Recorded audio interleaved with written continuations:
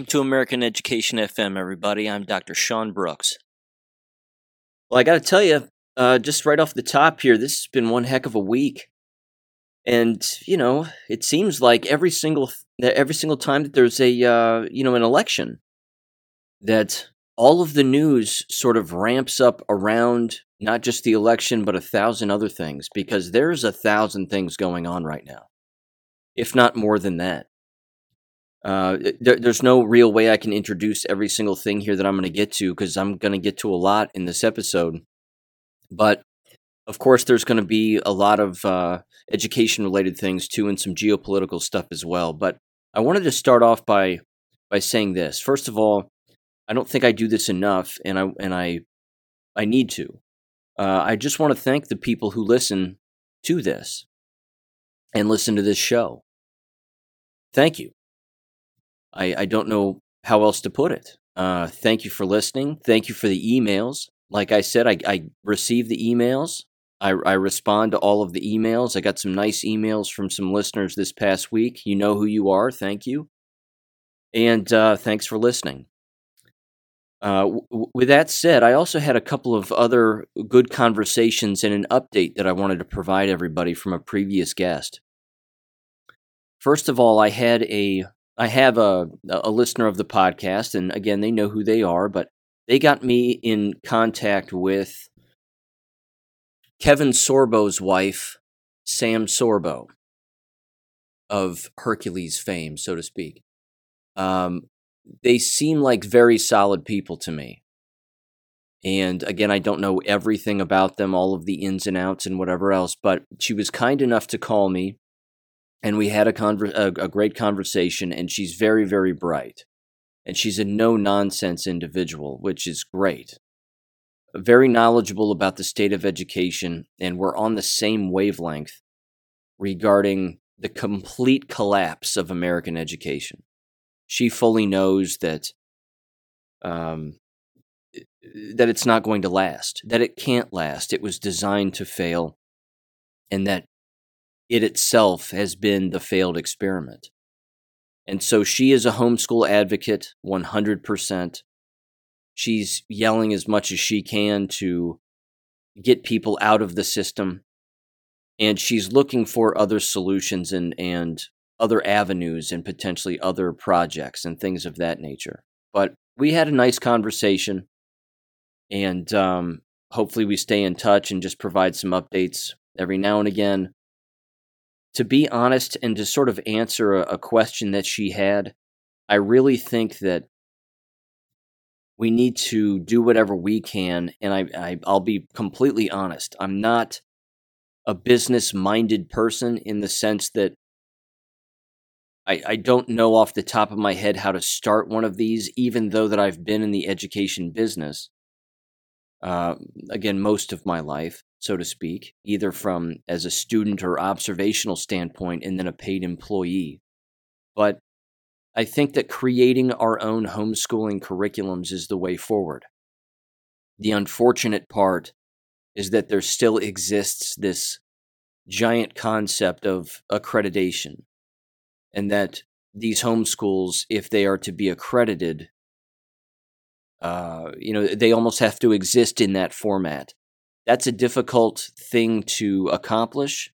It can be anyway. It's not impossible, of course. There are lots of homeschool programs out there that are accredited. But accomplishing that as hopefully more homeschool programs pop up, I think is the way forward. And I would certainly be interested in helping anybody, either from a philosophical standpoint or a curriculum standpoint, regarding any of that. But I think that ultimately that's it. I still think that there is and will always be a need to shout from the mountaintops that people need to homeschool, but we have to provide them a place to go. Which and again, sort of a step-by-step, hey, look, it's not as big a deal as you might think kind of approach.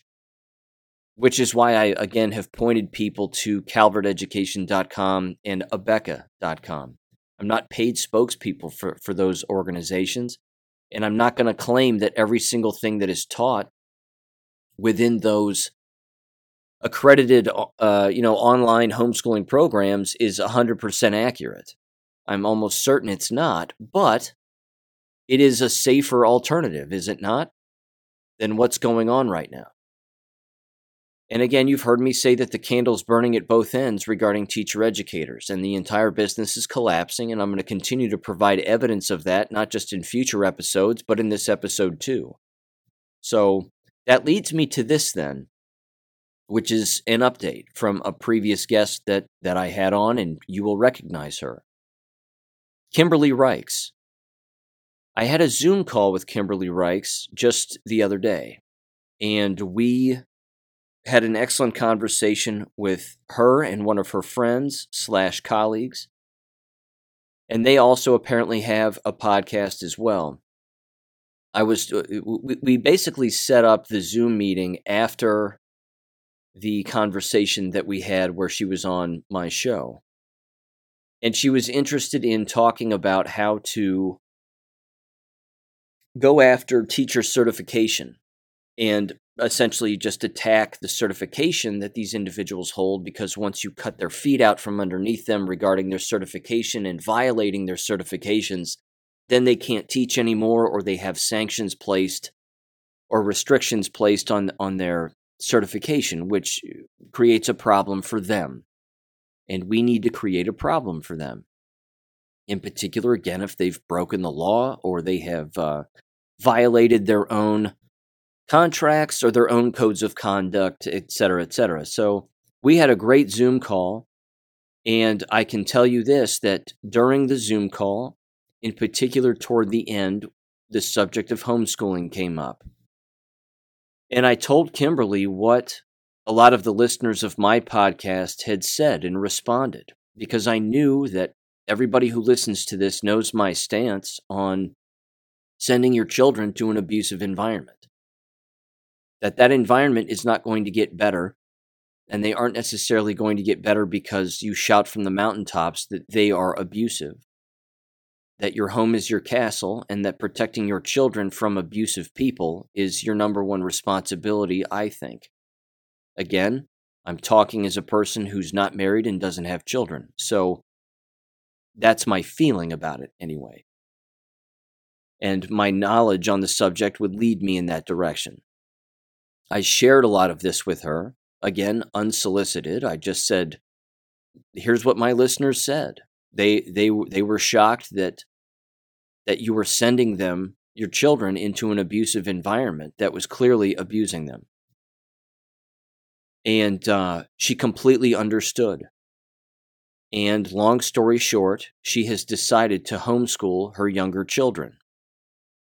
She actually said during our call that she was going to have a conversation with her husband about it, and that they were completely all for it, and that her and her friend were actually talking about it before our Zoom call. And we must have talked for at least an hour and a half. It was about an hour and a half. And their heart is in the right place. But like a lot of people, they too were struggling with, how do we go about it? Is there a particular, is there a process we have to follow? Are there specific things that we need to do? And I just reassured her that a lot of it was imaginary in their own mind. I would even go so far as to say that the doubt that gets placed in a person's mind is the devil himself. And that he is there planting seeds of doubt and worry and discomfort and uncertainty, because the devil knows that you are moving away from his domain and moving your family and your children and yourself into a healthier place. The devil doesn't want that. So the devil plants seeds of doubt and frustration and anxiety and 1,000 other things. But I suggested a number of things. I said, first of all, there's this giant illusion again that a homeschooling family involves mom and or dad sitting at a kitchen table doing all of the instructing for 7 hours a day with their children. That's not true. That isn't the way that it works.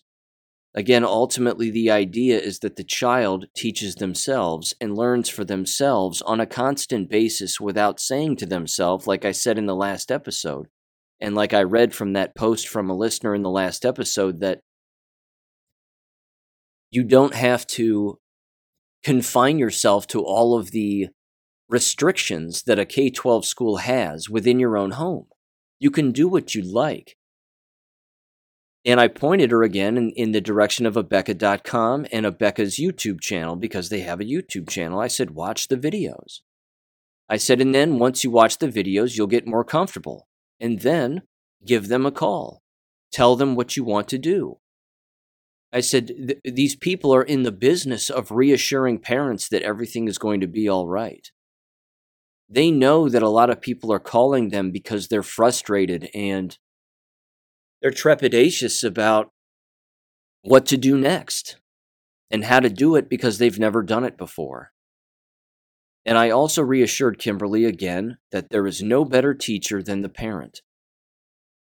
Other than God, of course, but the parent is the best teacher that the child will ever have, one way or another, for good or bad. Yes, there are excellent teachers out there. We all know that. But at the end of the day, if the system is collapsing, you need to pull your children out. And even as Sam Sorbo said, and she's right, she said, there are a lot of parents standing outside of this building. The building is on fire.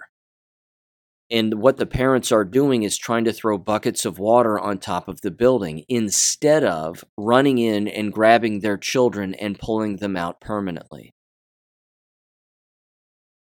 She's 100% correct on that. So I just wanted to provide a lot of that sort of communication update. That's happened. That's a good thing. I told Kimberly, take your energy that you were putting in trying to get even or sue or whatever toward these individuals in this school district and just move it in the other direction toward your children and educating them and living a happier life with that stress-free environment that can and does exist. She even said, and she didn't bring this up in the episode, but she said that the school district offered her $5,000 to shut her mouth about the abuse of her daughter, and then they offered her $150,000 to shut her mouth, and Kimberly said no on both of those offers. She still has a court date set up for February. And she wants a guilty plea out of these people. She wants them up against a wall. And that's awesome. But as I told her, while you're doing that, pull them out. Lead by example, because then more and more parents will come to you and they will say, so you pulled them out? And she'll say, yeah.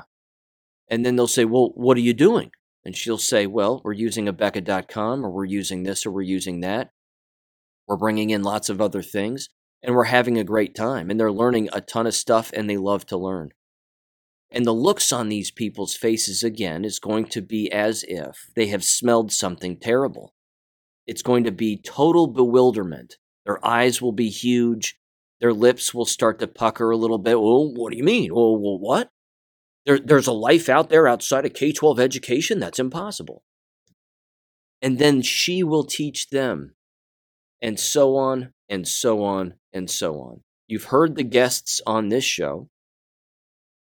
The parents, again, all of them. You've heard the ones that homeschool say it's the greatest thing that we've ever done. The greatest thing we've ever done for our child. Outside of course, giving it life and feeding it and, loving it and so on and so forth. But yeah, there you go. So, I don't know. I just wanted to provide that communication update. That's an excellent thing. I had a good feeling about it. I knew that I felt like there was some uneasiness about it, but she needed to be reassured in a positive direction and then again given some information, because there are endless parents out there that just don't know. They don't know that they can just pull their children out of school and that they won't get arrested, and that there are homeschooling programs out there that have YouTube channels to again warm people up to the idea of what they're offering. So there you have it. Okay. That's that. Moving on here. I'm going to link this in the description below because, ladies and gentlemen, you have got to see this. It's approximately 9 minutes long, and I've got some serious questions about this, but I have a giant smile on my face because this is incredible. I don't know if anybody's been paying attention to the Alex Jones defamation suit from Sandy Hook parents, allegedly, who are claiming that they lost money because Alex Jones was exercising his First Amendment right, and having guests on that were questioning the whole thing because it was in fact a hoax, and no one died. Certainly not children.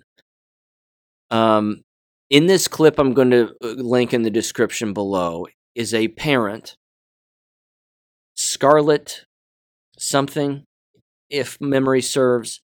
Either way, she's lying. And I can't play the audio because it won't do it justice. You have to see this woman's face. She is practically laughing out loud. She can't keep the smile off of her face when she's talking about her dead child.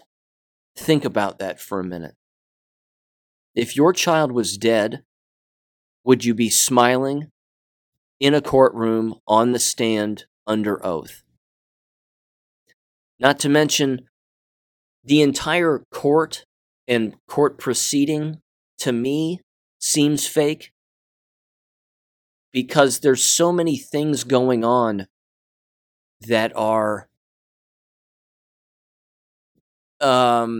beyond not just unethical, but again, I'm not a lawyer. I like to think I am sometimes, but it seems out of place.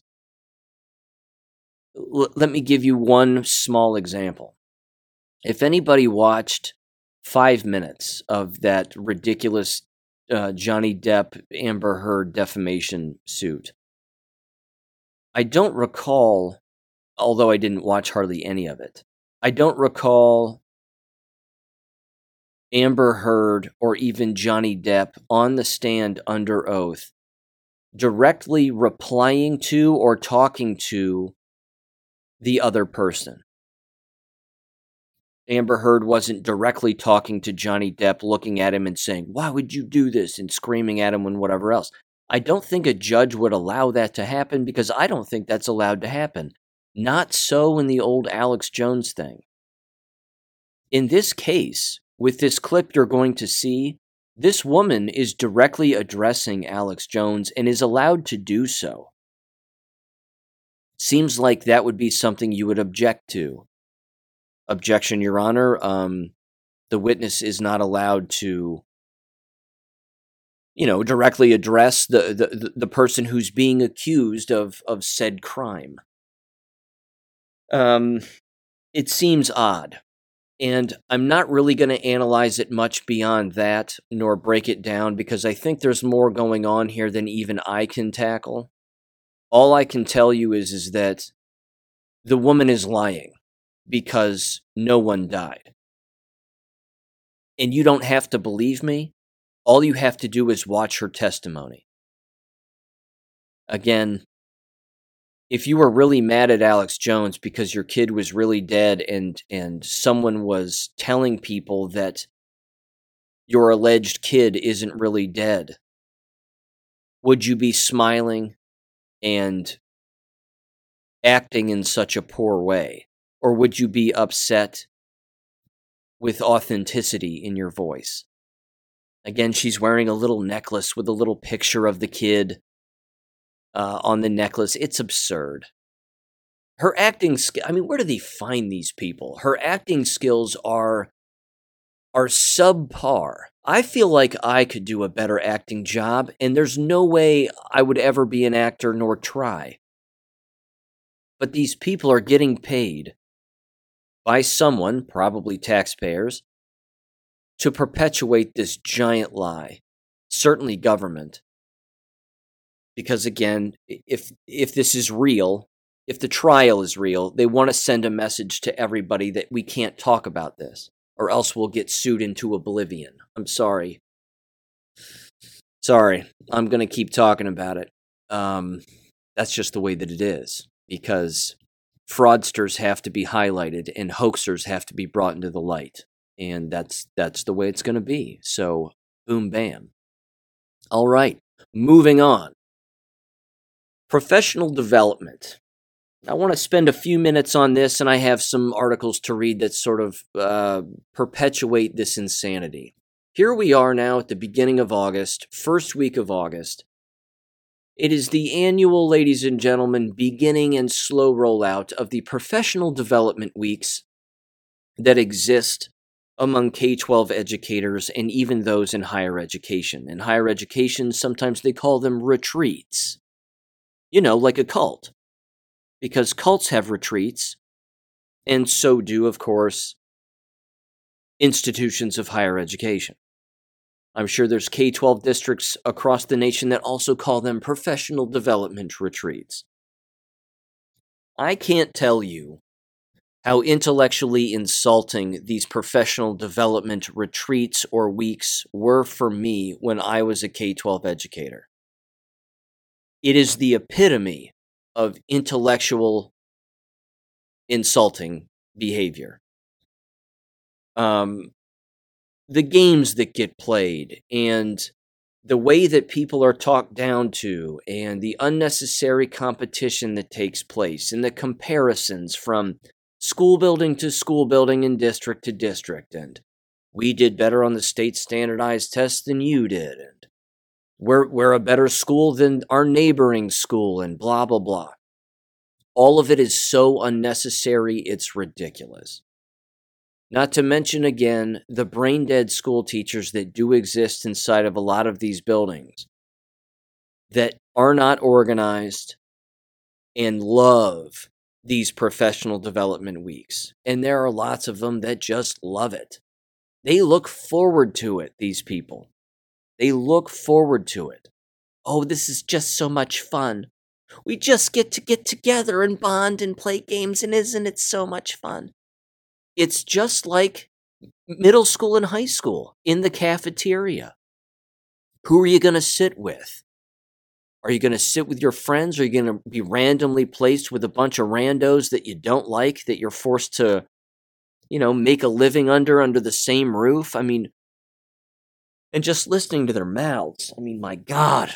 The things that they say. Ladies and gentlemen, during one particular activity when I taught, and this could have been my last year within this middle school, during the professional development week, they quite literally had us putting and I didn't do it.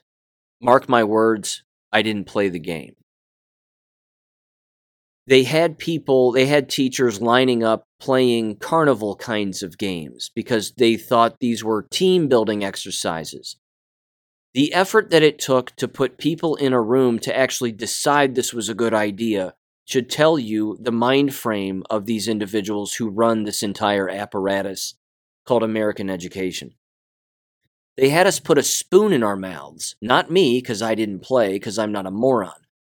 They had people put a spoon in their mouths and then carry an egg or a ball, I think it was a ball, like a little ping pong ball or something, in the spoon, and then go to the end, back and forth, and then you had to pull it out of your mouth and then hand it to the next person and then put the same spoon in the other person's mouth and then walk a line back and forth, turn around, come back, and then do the same thing to the next person. With like 5 people or 6 people in the same group. Whoever did it first won a prize. This is American K-12 professional development in a nutshell. That was an actual activity. That actually happened. Humans did that. Human beings did that. I mean, I don't have the words. I got nothing. My brain is short-circuiting right now. My chest is starting to hurt, and I have absolutely nothing to say. There was another game we played. I probably mentioned this a long time ago, too, because, again, this time of year brings back so much post-traumatic stress disorder for me. It drives me up the wall. Or shell shock, if you want to use George Carlin's phrase. He's right. It's shell shock. Because I'm shocked that people tolerate this buffoonery.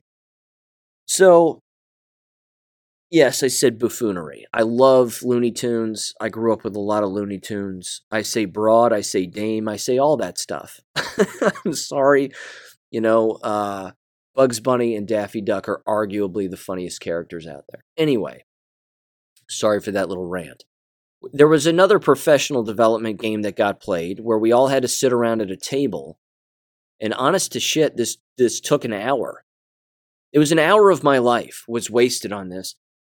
We had to take these giant toothpicks. They're not regular sized toothpicks like the small ones we all know and love. And they weren't popsicle sticks. They were longer than that. But they were kind of round. They weren't chopsticks either. They were different, oddly shaped. Anyway, we had to take these sticks and we had to build a tower. And we had to do it using chewing gum. Seems kind of sanitary. Certainly at the time, everybody was commenting about it. And again, this was over 10 years ago. In fact, it was longer than that. It was probably 12 years ago. I still remember it like it was yesterday. It was that traumatic. And we're sitting around this table, and then, honest to God, I was sitting at a table with the vast majority of science teachers. Again, a lot of these people think they're the sharpest knives in the drawer and that they're all of a sudden bridge engineers. I'm here to tell you that's not the case. They're sitting around this table with this chewing gum. Or it could have been, now that memory serves, it's coming back to me slowly in drips. My apologies. It could have been like those miniature marshmallows. Could have been those. Either way, it was stupid.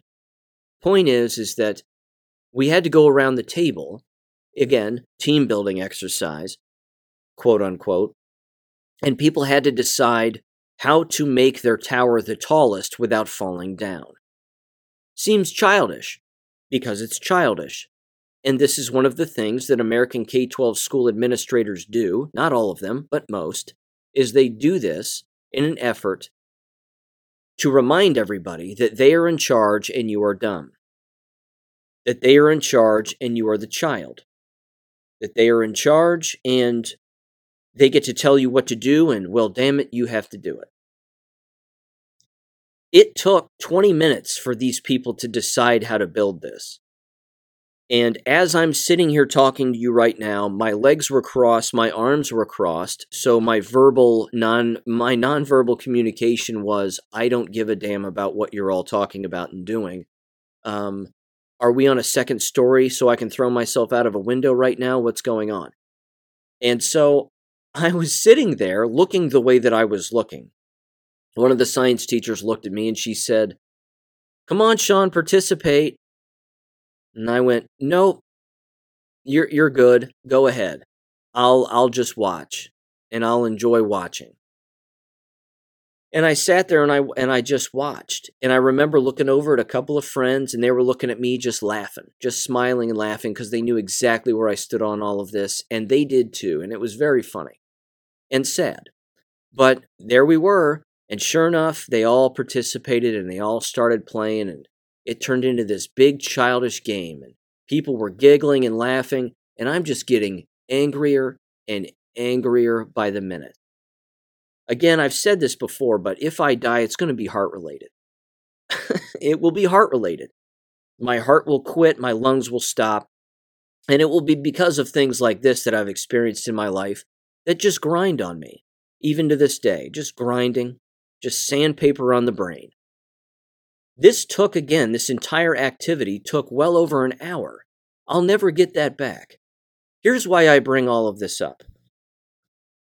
The activities that take place regarding professional development today for K-12 educators and university professors, in particular in teacher education, are equally as childish and 100 times more retarded than what I just described. Because now it has to do with diversity, equity, and inclusion, perversion. How are we going to get drag queens into our school building? Everybody keep your mouth shut about what goes on in this building because I don't want HR to give us a call. Don't call the police if something bad happens because we don't want that to be the case.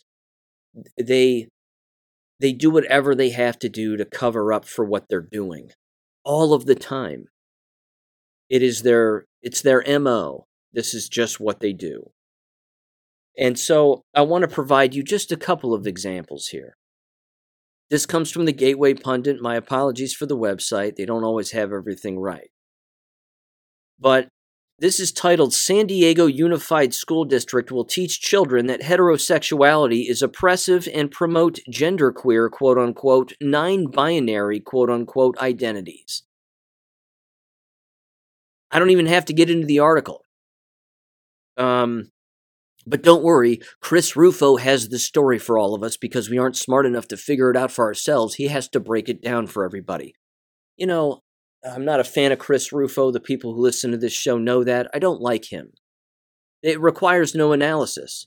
If you can't understand this at face value, that these people are disgusting and that these school districts that are doing this are disgusting, then, well, I don't know what to tell you.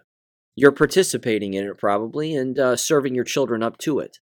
And that's not good. So they're doing that in San Diego, and they're doing it lots of places. Lots of places.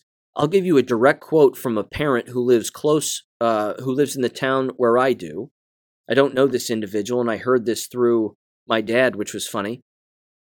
He basically said everybody and everything in the district is gay. Those were his exact words. He's like, I send my kids, because we don't have another choice, so says the parent, even though they have lots of choices, homeschooling. But he says the best thing that we can just do is pretty much just keep an eye on them, and that's pretty much what we can do. And it seems like basically everything and everybody in the school district is gay. Well, yeah. Again, not to be insulting because I don't have to, but that ideology and those perversions are being pushed on children on purpose. Why? Because again, the teachers aren't smart enough to teach their own subject, let alone investigate the fact that what they're actually teaching isn't real. See, that's a mind bender for them. They can't handle that. We can't take professional development days and actually educate people on the fact that what's in the textbooks are a lie. Can't do that. We can't use professional development days and the professional development week that exists to encourage, heaven forbid, we encourage educators to actually learn something that they need to spend more time investigating the fact that their subject might be wrong. Science, history, things of this nature. Gravity not being a real thing. That density and buoyancy is the only thing that is real. I mean, getting deeper into it. Can't do that.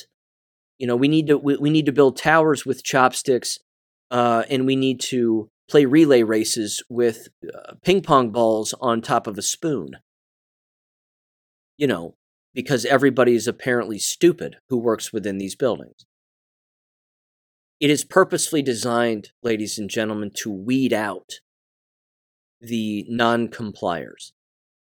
It's purposely designed to weed out the smarter individuals, the trendsetters, the trailblazers, the independent thinkers. The system doesn't want these people in it, and they think it's going to survive as a business. Joke's on them, it won't, and it isn't, and it's crumbling to the ground. Let me give you another example. This comes from Pennsylvania. Again, Gateway Pundit. Titled, Insanity. Pennsylvania Department of Education provides students with preferred personal pronouns. Sorry, I got it wrong. Don't shoot the messenger. Ridiculous. V, Z, and Z. And I don't know. Yeah, who gives a shit? and asserts that even 3-year-olds can identify as transgender. Do we need Chris Rufo to break down the insanity of this? No, we don't. We get it. We get it. It's gibberish. It's just gibberish. That's all that it is. It's the normalization of gibberish. But we need to be tolerant, ladies and gentlemen, and we need to be equitable and diverse and listen to the sound. Listen to the calm, soothing sounds of these transgender pronoun names that children are using, and we all just need to use them, and please comply, or else we will call you insubordinate and show you to the nearest exit. It's nuts. It's nuts. Now, do you want to laugh? Do you want to laugh? Here's something. This was tossed to me by a family member in Missouri who is based beyond belief, ladies and gentlemen. This comes from fox2now.com. I've reported from Missouri here before. I'm going to keep doing it because they send me stories constantly from the dumpster fire that is the Missouri Department of Education. Give this story a listen because it's titled, Educators Give Suggestions to Fix Missouri Teacher Shortage. That's right. The people who don't know what's going on are being asked to provide suggestions on how to fix the problem that they created. It's, honest to God, it's a drawing of a picture of a hologram. Give this a listen in 3, 2, 1. Say they are leaving the field due to low pay and lack of support. They voiced their concerns today to the State Board of Education Commission. Our Missouri Chief Capitol Bureau reporter Emily Manley was at that meeting, and she joins us live to explain. Emily? Well, Jasmine, the Department of Elementary and Secondary Education says last fall there were more than 3,000 positions in Missouri classrooms that were either left vacant or filled by someone not qualified. For this upcoming school year, roughly 25% of the state school districts are implementing a 4-day week due to a shortage of teachers. Today, we're here to talk about the crisis in Missouri, and I'm not talking about COVID. I'm here to talk about the crisis of education. A crucial time in the state's education system. Not only has our pay struggled to keep pace with inflation, the duties asked of teachers have been added to and compounded. While Missouri struggles with a lack of teachers, a Blue Ribbon Commission is spending months studying retention and recruitment. Wednesday, members heard from educators. I retired this past year after teaching 34 years. And I can tell you the last 4 years have been extremely difficult. If we could allow educators to do one job that they are such professionals at and not do the 6 and 7 other jobs they're doing right now. Nick and Cambria Crabtree are both teachers in southern Missouri. They want lawmakers and education leaders to spend a day in the classroom to understand. And seeing what it's like is completely different than even just hearing our testimony up here. Last month, the governor approved to increase minimum teacher pay from $25,000 to $38,000. The state paying 70% of the increase, the rest on the school district. If you ask a contractor to do more, they're going to charge you more. Teachers have been asked to do more, and the other hand hasn't come in balance. Those working in some of the state's smallest districts are asking for more support. It's not always about the salary. It is important, but you have to fund our small school districts and give us the support. Some of the other recommendations that were said during today's meeting include not setting a statewide salary minimum and also helping teachers pay for student loans. Currently, the commission does have a survey available online for educators. We're going to put a link to that on our website, fox2now.com. Reporting live tonight from Missouri State Capitol Bureau in Jefferson City, I'm Emily Manley, Fox 2 News. As you know, I could spend an entire episode on that clip alone, breaking down every single sentence. And believe me, I want to. I'm going to do my best just running off of memory on that clip to hit on a couple of points. Number 1. Deep breath. The guy at the beginning who goes, "This isn't about COVID, it's about education." Kitten, let me tell you something. It's about everything. It's about everything. They are now synonymous because your entire business and quote-unquote pseudo-philosophy made them synonymous with one another. You're in the business of child abuse now. You can't erase that. We remember. Hashtag never forget. Okay? We remember. We remember. And we're not going to forget that. The reason isn't because of money. It's not because teachers have too much to do. Yes, that's part of it. That's always been the problem. And I'll fully admit, $28,000 for a starting teacher, they might as well be homeless. You cannot live on that. You can't. That's a very difficult wage to live on. I had a tough time living on 40 grand a month. Or I'm sorry, a month. That would be sweet. 40 grand a year. That was, I think, $41,275 a year was my salary when I quit. And I taught for 9 years. I think I started off at like 38,000, if I'm not mistaken. And the only reason I really got that pay raise was because I had a master's degree about halfway through. So, think about that. I mean, that one's that one's tough. It is tough. There are things that you can do, and of course, it all depends on how you spend your money. But whatever else. It is again to set up a commission then. That has a blue ribbon commission, ladies and gentlemen. They're a blue ribbon, not a white ribbon, not a yellow ribbon. They're the cream of the crop. They are the blue ribbon of octogenarians that have it all figured out, who can sit at a table and figure out what ails these teachers.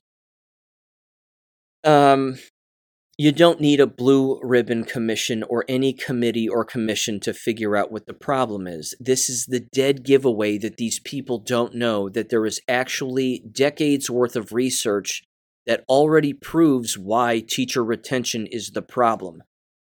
The issue now, over the last 2.5 years, is that dam has been completely destroyed. The floodgates have opened. And now the research isn't being done on child abuse, COVID abuse, because there's no virus, so I'm just calling it COVID abuse, certificate of vaccination identification abuse, the mask-wearing abuse, the shot bullying and pressure abuse. This is the research that needs to be done. This is it. Amazing Polly even alluded to this, not in the education field, but in the medical profession in one of her more recent episodes from this past week. She talked about that group of Canadian doctors that had all died. And now there's a lot of medical research coming out saying, hey, look, the profession is getting weak because of these mandates and what you're having people do. Not so in the education business. There is no research breaking this down or mentioning any of this. They're staying as far away from it as humanly possible because they have to. They start researching the real reasons why teachers are leaving, it's game over for them. And who do you think is going to publish that? Nobody.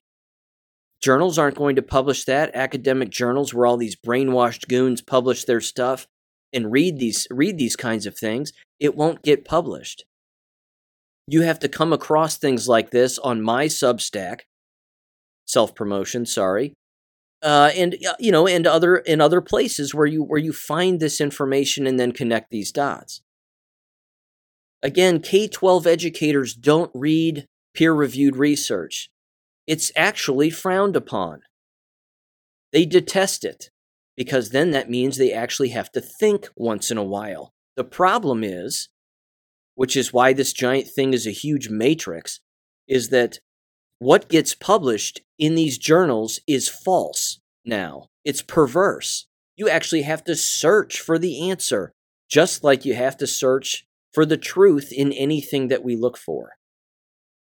But teachers screaming about money. And then, like I said, a table of octogenarians saying, well, we're going to figure it out, and we'll get to the bottom of it. It'll take us months, but damn it, we'll figure it out because we care about American educators. and government's kids. Which is how they treat children, of course. They're not students, they're government's kids. This is a failing. The ship is sinking.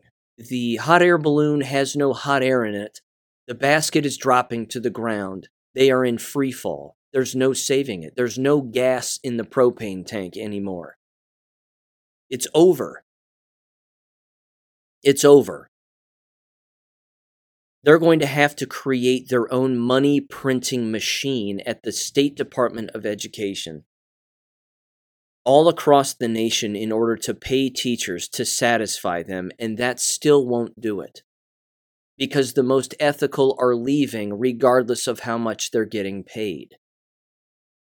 The most morally sound are leaving regardless of how much they're getting paid. One of the women who was talking up at the lectern there, who was going, this was the one who said, we need to just take things off their plate, and instead of having them do 5 things, they just need to be experts in the one thing they're doing. That woman was wearing a lapel pin that was Mickey Mouse's face with rainbow colors on top of the that silhouette of Mickey Mouse, the big circle with the 2 ears on top. That lapel pin alone should tell you where she stands on things and her entire mind frame. I could do a case study on her lapel pin alone and people like her who wear those lapel pins like that. You can't take someone like that seriously.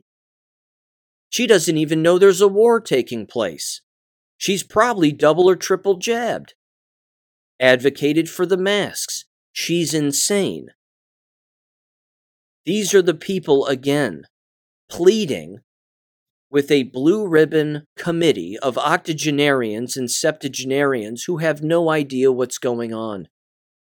Not to mention, those teachers were probably set up, and they have no idea. Because now you have a few quote-unquote concerned educators who were ensnared in this trap, which is what a lot of these committees are. They're traps. Please come in and tell us as an educator what we need to change and what your concerns are. If they're asking what the concerns are and they're in charge, then they are the problem. By default, that's what that means. If a contractor or a construction foreman on a job, building a house, looks at the builders and goes, all right, guys, I don't, and yes, guys build homes more than women. Sorry, that's a fact. Looks at him and says, all right, things aren't going well. What am I doing wrong? What? That doesn't happen. That doesn't happen. That's not a thing. In no functional work environment do the people in charge ask the people who are doing the job what the people in charge are doing wrong. Because it means, really, that the people in charge should throw themselves off of a building. Or that they should just quit because their job and position is quite literally useless. This is the issue. This is the problem. I don't understand. Why don't you come and tell me what it is that we're doing wrong? What is it that the State Department of Education and our entire quote-unquote leadership is doing wrong? These teachers are getting set up because now, again, that district has those teachers' names, those teachers' faces. And now retaliation and retribution will probably come their way because it's the mob. It's the mafia. It's a criminal organization. That's how it works. That's how it works. Honest to God. Deep breath. They don't know. They don't know. The examples of it being the Matrix can't get clearer than what I just described there. That is the Matrix. They aren't touching the problem. They aren't touching the issue. They're not even coming anywhere close to it. Nowhere close. Like I said, there are no educator studies that are taking place right now regarding the jabs and the mask wearing and the abuses that have taken place.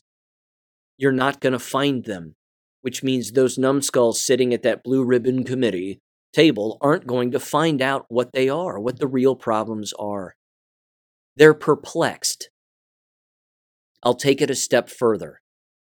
And you know what I'm talking about out there. I know you know what I'm talking about when I say this. We have to consider that the jabs and the intentionals of the jab juice are having a cognitive decline effect on the people who took them. They are not thinking clearly any longer. Common sense has been sucked out of their ears now. That audio clip encapsulates it in a nutshell, that they're not thinking.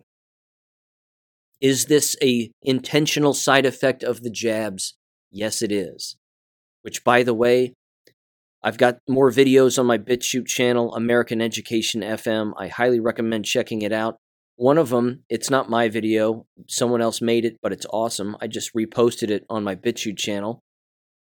It's an hour and a half long of footage of jab-injured people talking about their jab injuries and other people talking about the shots and the injuries and 1,000 other things. It's heartbreaking. It's absolutely heartbreaking. It's almost too uncomfortable to watch, but it's the truth. And so I recommend at least sharing it if you can and bouncing over there and taking a look. It is gnarly. It's just gnarly. And I wanted to mention this too, because I've done this in the past before, and it's that time, so I'd like to do it again. You'll recall that I like to read from the American Educational Research Association's recently published papers in their Journal of Stupidity, and basically highlight and shine a light on what's being actually discussed as being viable in the business of education, so to speak. They also, of course, have their annual conference next year in April in Chicago, of all places. I'm sure it will be fair, just, and equitable. But here's the title of their upcoming conference for next year, in April of 2023. It's titled Interrogating Consequential Education Research in Pursuit of Truth. What? I remember when I spoke at AERA back in 2019, it had something to do with educational research in the post-truth era. Because as far as they were concerned, if Donald Trump was in office, then everything that took place was a lie. Therefore, it was not the truth, and how are we going to navigate this post-truth era? It was ridiculous. I've mentioned endless stories, of course, from that conference. Not worth revisiting, but wow, was it embarrassing and sad. Anywho, let me get into the educational research titles here, if I can. Something to keep in mind, too, is that there's always this sort of undertone, we'll call it, or undertow, I suppose, always sucking you in, of racism. And, of course, it's a made-up word, racism, but the point is that there's this race tone that comes about as a result of all of these articles. They will either hit you over the head with it with a rubber mallet, racism, it's all about race, or it's just sort of implied. So I'm going to read you 9 titles from their most recent online publication here from the American Educational Research Journal. The first one, published July 31st of this year. Title. Again, also keep in mind, does any of this have to do with jabs, shots, or child abuse? It's titled The Imposition of Instrumental Research Use, How School and District Practitioners Enact Their State's Evidence Requirement. Boring. Boring. The next one. Quote, the efficacy of digital media resources in improving children's ability to use informational text, an evaluation of Molly of Denali from PBS Kids. Molly of Denali on PBS. I'm unfamiliar with it. It sounds dumb. Moving on. The next one, examining human and automated ratings of elementary students' writing quality. A multivariate generalizability. Is that a word? Generalizability. Theory application. Generalizability? We use multivariate generalizability theory to examine the reliability of hand scoring and automated essay scoring, and to identify how these scoring methods could be used in conjunction to optimize writing assessment. Boring. Still not on child abuse yet. We're 3 deep, and we haven't touched child abuse yet. Let's continue. The next one, understanding the relationship of science and mathematics, place-based workforce development on adolescents' motivation and rural aspirations. Boring. Next one, here we go. Buckle up. Black queer students counter stories of invisibility in undergraduate STEM as a white, cis heteropatriarchal space. I didn't have a stroke there. That was the actual title of the published peer-reviewed article. Now see, I've got to read the abstract. You see what this does? You see? Can you hear what this does to me? It sucks me in. It's like a train wreck. You know, you want to slow down, look for bodies. I mean, I know that's tasteless, but you get what I'm saying. It's, now I have to read the abstract. Oh my. Here we go. Quote, Black queer undergraduates experience invisibility at the juncture of anti-Black racism and cis heteropatriarchy in their campus environments. With the absence of research on queer students of color in undergraduate STEM, it has been unexplored how Black queer invisibility is reinforced and disrupted in uniquely racialized and cis heteronormative STEM spaces. I'm going to continue. I can hear myself getting dumber. Drawing on Black queer studies and a proposed framework of STEM education as a white, cis heteropatriarchal space. Deep breath. Our study addresses this research gap by exploring 4 Black queer students' experiences of oppression and agency in navigating invisibility as STEM majors. A counter-storytelling analysis reveals how curricular erasure and within-group peer tensions shaped variation in undergraduate Black queer students' STEM experiences of invisibility. Findings inform implications for education research, practice, and policy, unquote. Oh my God. Oh my God. And they think the business is going to survive. You can't fix that kind of thinking or lack of thinking. You can't fix it. You can't fix it. That person is gone. And here's the worst part, ladies and gentlemen. There are, I kid you not, 1, 2, 3, 4, 5, 6 authors to that. That took 6 people to write, research, and publish, and all of it means nothing. It's a drawing of a picture of a hologram. Honestly, I hope I haven't read that one in the past. In fact, I'm certain I haven't. That was from back in May 26th. Good Lord. I don't even know if I have the energy to read more, but let's go, just because it's fun.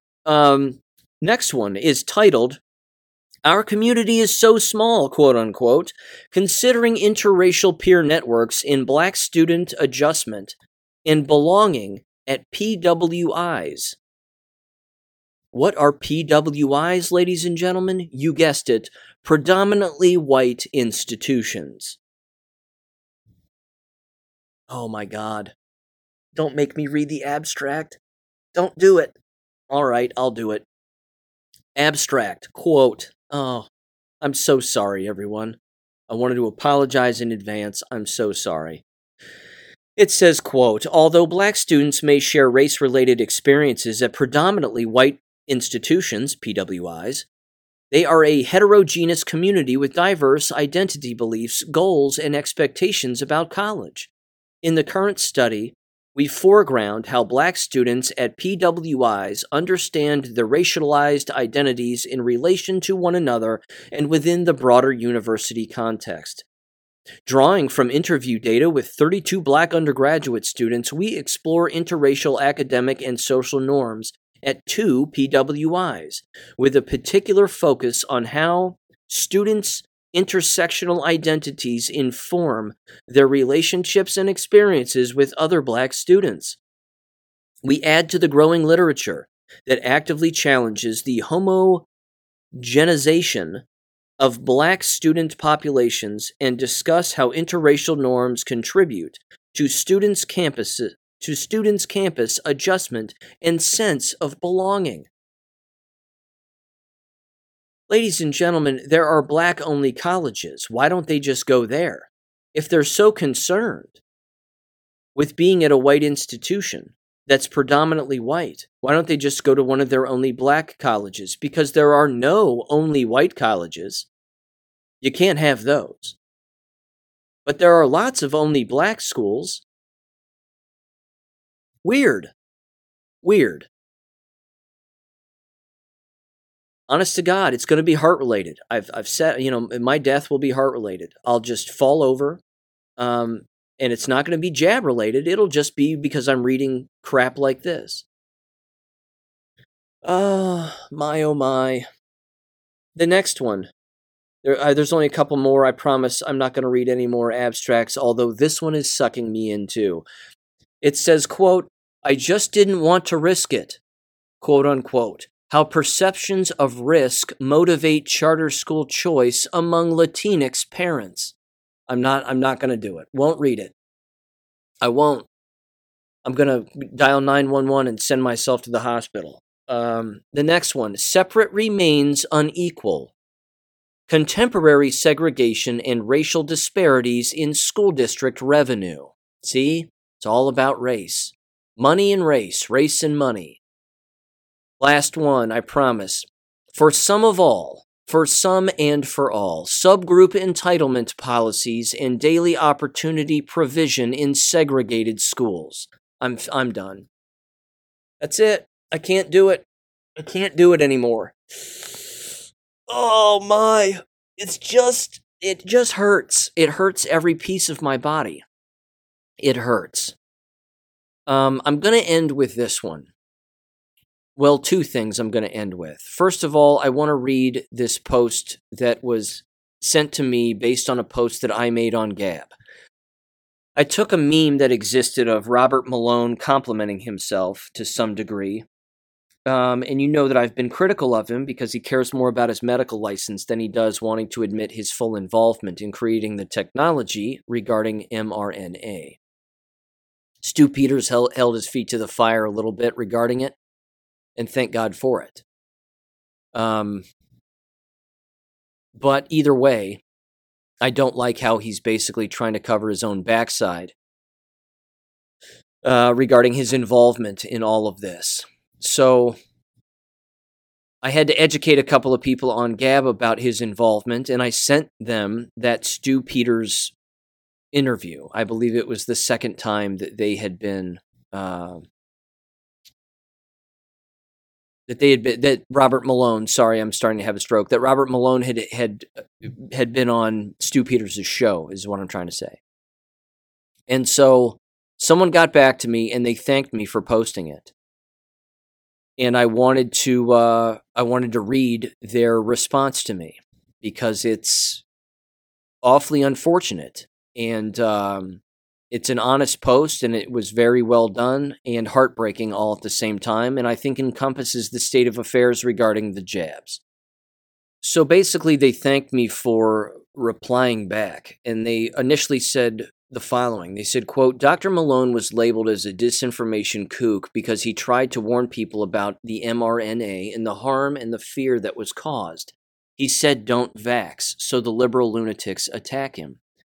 I replied, and I said not entirely true. He suggested the vax for the elderly, and he himself claims to have taken it and been injured by it. He has since changed his tune yet again. Which again, he's saying don't take it, which is fine. But the damage was already done because he was still on Fox News. I'll never forget it. It was approximately a year ago. He was on Fox News, on Tucker Carlson's show, saying he recommends it for the elderly, that the elderly can take it, but it being pushed on kids is unnecessary. No one should take it, Bob, because it's a biological weapon. And again, there wasn't a stage he couldn't find himself on, which is whatever. Anyway, they replied back, and they said the following. They said, quote, appreciate your input. I didn't know he had pushed the jab. It's hard to keep up with these flip-floppers. I'm so angry with all the lockdowns, masking, vaccines, it's experimental mRNA. We lost our mom during the lockdowns. At 91, she was vaxxed, stayed in her senior apartment, only visiting with neighbors through her closed window, ordering her needs online. Did her jazzercise and daily workouts via Zoom. Anything she bought, she wiped off before bringing it in. She caught COVID. After she recovered in the middle of the night, she was moved to a nursing home. We spoke to her that night. She was chatting with the nurse, laughing, and waiting on her coffee. Then I found out she had been moved, and where? Angry face emoji. I called Sunrise Nursing Home. The aide took 30 minutes to find her. When she did, she informed me our mom was non-responsive. I demanded she be sent to the ER immediately. It took 7 hours. No one allowed in or out. I asked if she had fallen. All I got was, I dunno. When she got back to the hospital, we were told she was in a vegetated state. Again, I asked what happened. She was fine last night. Again, no answers. The next day, she was sent to a hospice, passed away 1 day later. We never got any answers other than she passed away due to COVID. Then she sat in a freezer for several weeks, then cremated. Cause of death on death certificate, COVID. What a fucking crock. Excuse my language. She died due to neglect, if not outright abuse. She was just one of millions sent to their deaths due to corrupted Democrats in Vegas and other Democrat-run cities and states, unquote. I replied back and I said, I'm sorry for your loss. They replied back and said, so many of us lost loved ones due to their egregious actions. Yeah, I don't know what else I can possibly say. It's heartbreaking. It's the greatest crime. It's one of the greatest crimes that's ever occurred. So, I don't have the words. I'm sorry, I just don't. I'm going to finish with this. Not good either. The World Freedom Alliance. Ladies and gentlemen, the UN, United Nations, declares wars on dangerous conspiracy theories. The world is not secretly manipulated by global elite, quote unquote. It says the United Nations has declared war on conspiracy theories, describing the rise of conspiracy thinking as worrying and dangerous. You bet your ass it is. You bet it is. Because we think. And your doublespeak won't work on us. It says, and providing the public with a toolkit to pre-bunk and debunk, quote unquote, anybody who dares to suggest that world governments are anything but completely honest, upstanding, and transparent. The UN also warns that George Soros and the Rothschilds and the State of Israel must not be linked to any alleged conspiracies. UNESCO has teamed up with Twitter, the European Commission, and the World Jewish Congress to launch the campaign dubbed #ThinkBeforeSharing, Stop the Spread of Conspiracy Theories. I've said it before, I'll say it again. Conspiracies are real. It is an actual word in the dictionary. It is also a classified crime. And to theorize means you are critically thinking about something that has yet to be proven. But once it's proven, it's just deemed a conspiracy. So people theorize about conspiracies because they are thinking about them and investigating them because they are real. Because it's a law, and it's against the law. Again, the word definition manipulation doesn't work on us. Nice try, swing and a miss. Good luck, better next time. It doesn't work. One last thing, geopolitically speaking, a little kind of local. In Indiana, U.S. Congresswoman Jackie Walorski, if I'm saying that right, has been killed in a head-on crash where her and some of her aides were killed in the car. She was going after child traffickers. Going after child traffickers as a representative in the state of Indiana is dangerous business, ladies and gentlemen. Dangerous business. Lots of Masons in Indiana. Dangerous business. She called them out on the House floor. Not Masons, but child traffickers and XYZ. She called out Congress on the state floor for not investigating such things because, again, they are the customers. We know why. I'll just pose this question. How often do you think head-on crashes occur where one person is behind the wheel, crosses the median, and just so happens to hit a SUV filled with a congresswoman and her aides? I'll let you figure that out on your own. But then again, we're conspiracy theorists, so, look over your shoulder. The United Nations might knock on your door. If they do, well, they'll get a teeth full of you-know-what. Anyway, ladies and gentlemen, have a great weekend. The system's collapsing.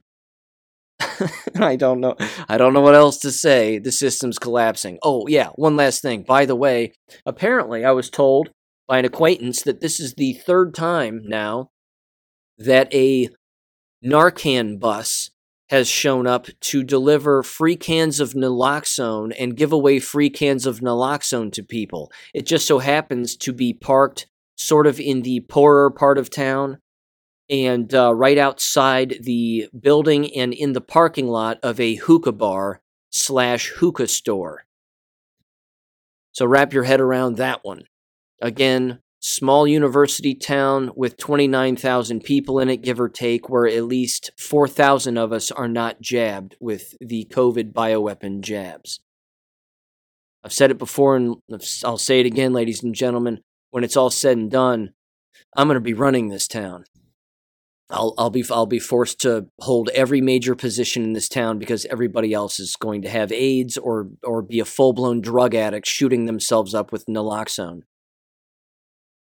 It never ends, does it? It just never ends. Have a great weekend. I'll catch you on Monday. Thank you for listening to American Education FM. Make sure and check out AmericanEducationFM.com for more information. Take care and God bless.